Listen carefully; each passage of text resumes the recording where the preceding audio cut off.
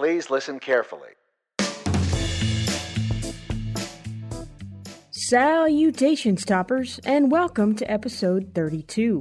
Thank you for lending me your ears once again for today's episode, which is brought to you by fellow topper Kate. She suggested that I do an episode on crazy phrases, and she gave me a few specific suggestions. We're going to part the lab coat and look into some of the expressions people use to say someone is a bit loony.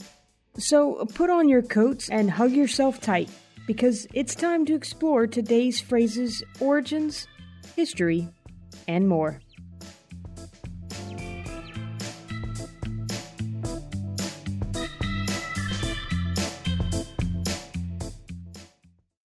The first phrase Kate mentioned was harebrained. This can mean that someone is acting giddy, rash, or reckless. So this one is more about acting crazy than being crazy. First, I should clarify that we're talking about hair as in a rabbit, not hair as in what's on your head. This is not a saying about having hair for brains. It's about being like the animal version of hair. Before moving on, though, back around the 1500s, in Scottish English, there were other accepted spelling of the animal hair, and they were H-A-I-R and H-A-I-R-E. Therefore, technically, you can spell harebrained as H-A-I-R brained if you want to spell it like they did in old-timey times. Just keep in mind that it still means the animal, not the stuff that grows on mammals. So, how does a hare differ from a rabbit? Well, for starters, they're totally different species. Other than that, hares tend to be larger than rabbits and have longer legs and ears. Baby hares are born with their eyes open and they're covered in fur. Rabbits are bald and their eyes are shut. Rabbits tend to live in groups, while hares live alone most of the time, except when it's time to mate. Another main difference is that most hares live above ground, while rabbits burrow below ground. There are other differences, but that's enough to show you that hares are typically hardier and more wild. This is why the expression is harebrained, not rabbit-brained. But why is the expression used at all?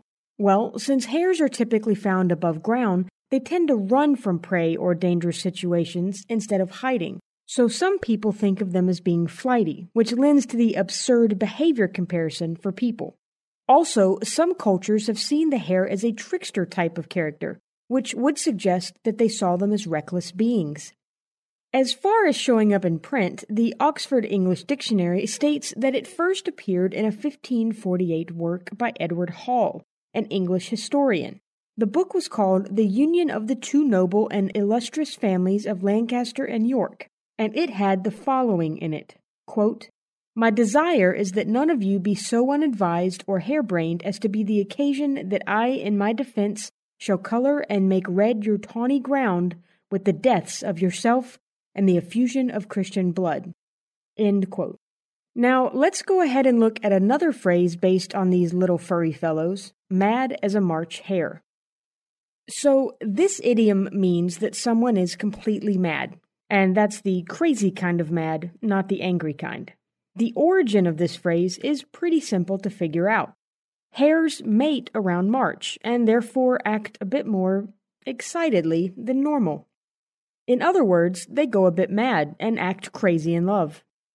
Most likely, people have been saying this for around as long as they realized hares got Twitter-pated in March. Although I couldn't confirm exactly when it showed up in popular speech, it's at least older than 1500, because it's around then that it shows up in print. It was in a poem called Blobel's Test, which I couldn't find any other information on other than the title. The usage was, quote, "Thine pay begin to swear and to stare, and be as brainless as a marsh hare," end quote. A few decades later, in 1529, Sir Thomas More, an English lawyer, social philosopher, author, statesman, and Renaissance humanist, included a version more like the one we use today in his work, The Supplication of Souls. Quote, "As mad not as a March hare, but as a mad dog," end quote. This seems to imply that people at the time saw March hares even crazier than a mad dog, which I assume means a rabid dog, but that's just my opinion, not something backed up with any kind of source. Anyway, the use of this idiom that is probably the most famous is the March Hare in Lewis Carroll's Alice's Adventure in Wonderland. He was a rather odd character, as evidenced by his watch repair tactics of covering the watch in butter and dipping it in tea. Before we move on to the next phrase, Kate asked if I could find out why there are multiple sayings about being crazy that have to do with rabbits. So let's look into that. Okay, I couldn't find anything definitive as to why rabbits are associated with crazy sayings. However, I found some possible reasons for why this is. In addition to the two idioms we've already discussed, a few other sayings with rabbit in them are to rabbit or to rabbit on, to go down the rabbit hole, and to buy the rabbit. There's plenty more, but this isn't a rabbit-themed episode, so we'll save them for another day. These four phrases are all used for some version of saying quick, flighty, untrustworthy, to fare badly, or that someone drones on and on about something. So basically, they all have a negative connotation. I guess that means that rabbits aren't just used to call someone crazy, but just not favored in general. That still leaves the question of why. Rabbits' feet are seen as lucky, so why does the creature in full get such a bad saying rap? Well, I think it has to do with how people viewed rabbits in old-timey times. Since rabbits are so good at making baby rabbits, folks have considered them a symbol of fertility since at least medieval times. This links back to the mad as a March hare saying, because, as we've already explored, hares ready to mate act a bit crazy. We also already touched on people seeing rabbits as tricksters, but let me expand on that a little. Some Native American legends say that a rabbit killed the sun, which is definitely bad. And in some other cultures, rabbits are believed to be the messengers to the underworld, which is potentially bad. So I think the reason rabbits and hares are used for sayings about being less than sane is simply because they've been seen for so long as tricky, possibly dangerous animals. It gives them a sense of being almost mystical, kind of strange, and a little bit crazy. Kate, I hope that answers your question, even if it was mainly just me speculating. Either way, I think it's time to move on, so now let's look at another mad phrase Kate suggested, mad as a hatter. This idiom means, like most of the ones today, that someone is crazy. But what is a hatter, and why are they mad? Well, mainly it's because of Mercury, not the Roman god or the planet, but the element. A hatter is simply someone who makes hats, and Mercury used to be a part of the hat-making process. The reason they used it was to separate the fur from animal pelts to make felt. It began being used in the 17th century in France and spread throughout the world, continuing to be used until 1941 in the United States, although pretty much everyone else in the world stopped using it around the turn of the 19th century. The long-term exposure to the dangerous material would affect the nervous system of the hat makers. The side effects of the resulting illness could include tremors, fatigue, irritability, aggressiveness, memory loss, mood swings, depression, and more. So basically, making hats in old-timey times could literally drive you mad or crazy. As far as this expression being used in print, the earliest known usage as we know it is found in Blackwood's Edinburgh magazine, a British magazine printed between 1817 and 1980.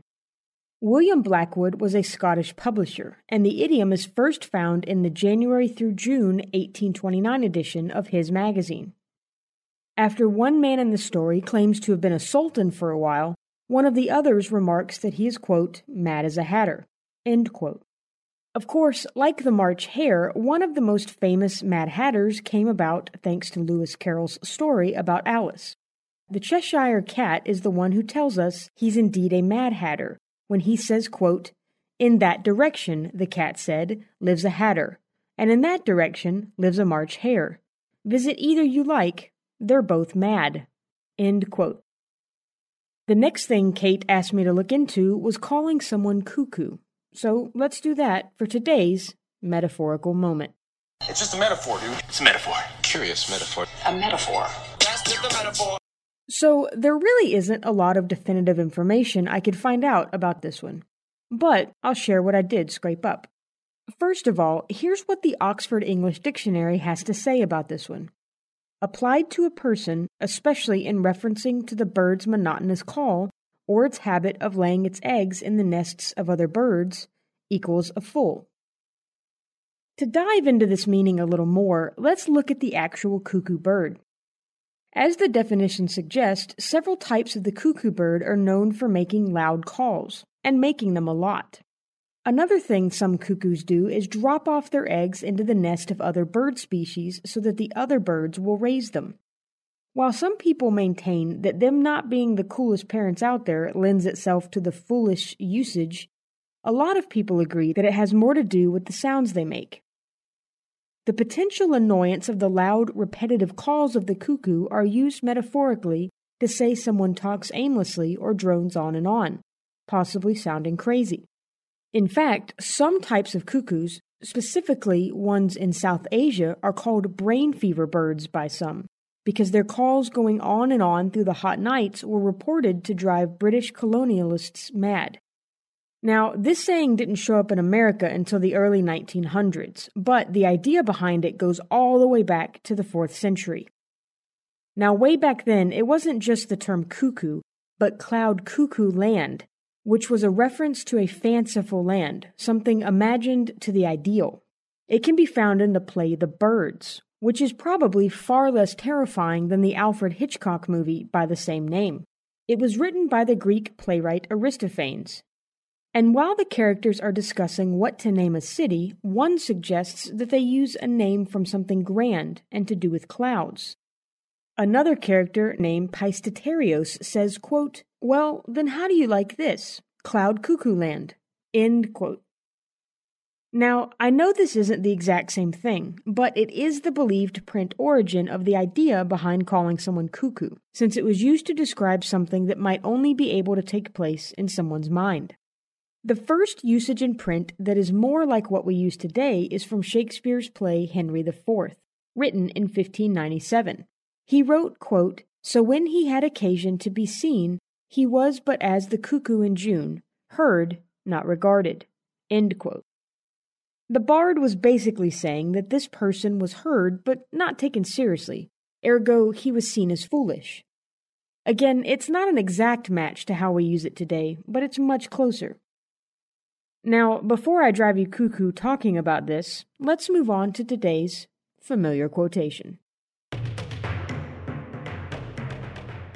Okay, toppers, I've got the book open to a section of quotes from Charles Fletcher Dole, and this is from his work, The Cleveland Address. "Goodwill is the mightiest practical force in the universe." Yeah, I kind of like that. Good on you, Dole. And thank you for today's familiar quotation.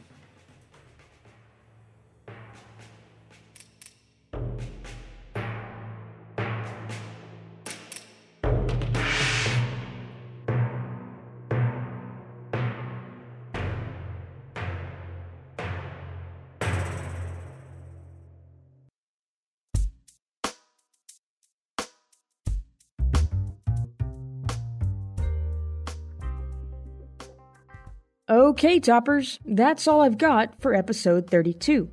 Thanks for joining me once again to turn some phrases. As I always do, I hope you enjoyed the episode and that you learned something along the way. You can check out my show notes to find all of my social media, contact, and sponsor information. And a special thank you again to Kate for the suggestions you sent in. For the rest of you toppers, feel free to send me topic suggestions, whether it's just one or enough for a whole episode like today. If you do send me something to put on the show, just let me know if you want a shout out or if you want to remain anonymous. If you had a good time listening, please consider subscribing to the show or leaving a rating and review. Also, if you know someone who'd enjoy the show, please tell them about it to help spread the word. Thanks again for listening to the Turn of Phrases podcast, researched, written, hosted, and produced by me, Brisky. Until next time, toppers, don't do anything too crazy.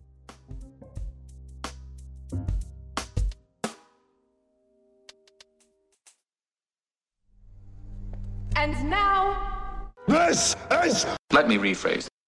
Rabbits tend to live in the ground, whereas hares... Oh, That's a typo. I know what I'm trying to say here. It was in a poem called Blowball's Test, which... Blowball's Test? Blowball? I'm assuming it's blowball because blowball just doesn't sound very nice. Well, mainly because of Mercury. Let me try that again. It was written by Greek playwright Aristophanes. Aristophanes? I'm going to stick with Aristophanes. Another character named Pistithera. Yeah, that can't be right. After hearing that, a character named Why are old-timey time people named so hard? I can do this. Then a character named I don't even know. I don't know how to say it. Peisteterios. Peisteterios. That sounds good. Then a character that I think is named Peisteterios. I still messed it up. Then a character that I think was named Peisteterios. No, Pisteteriosis. A character named Peisteterios.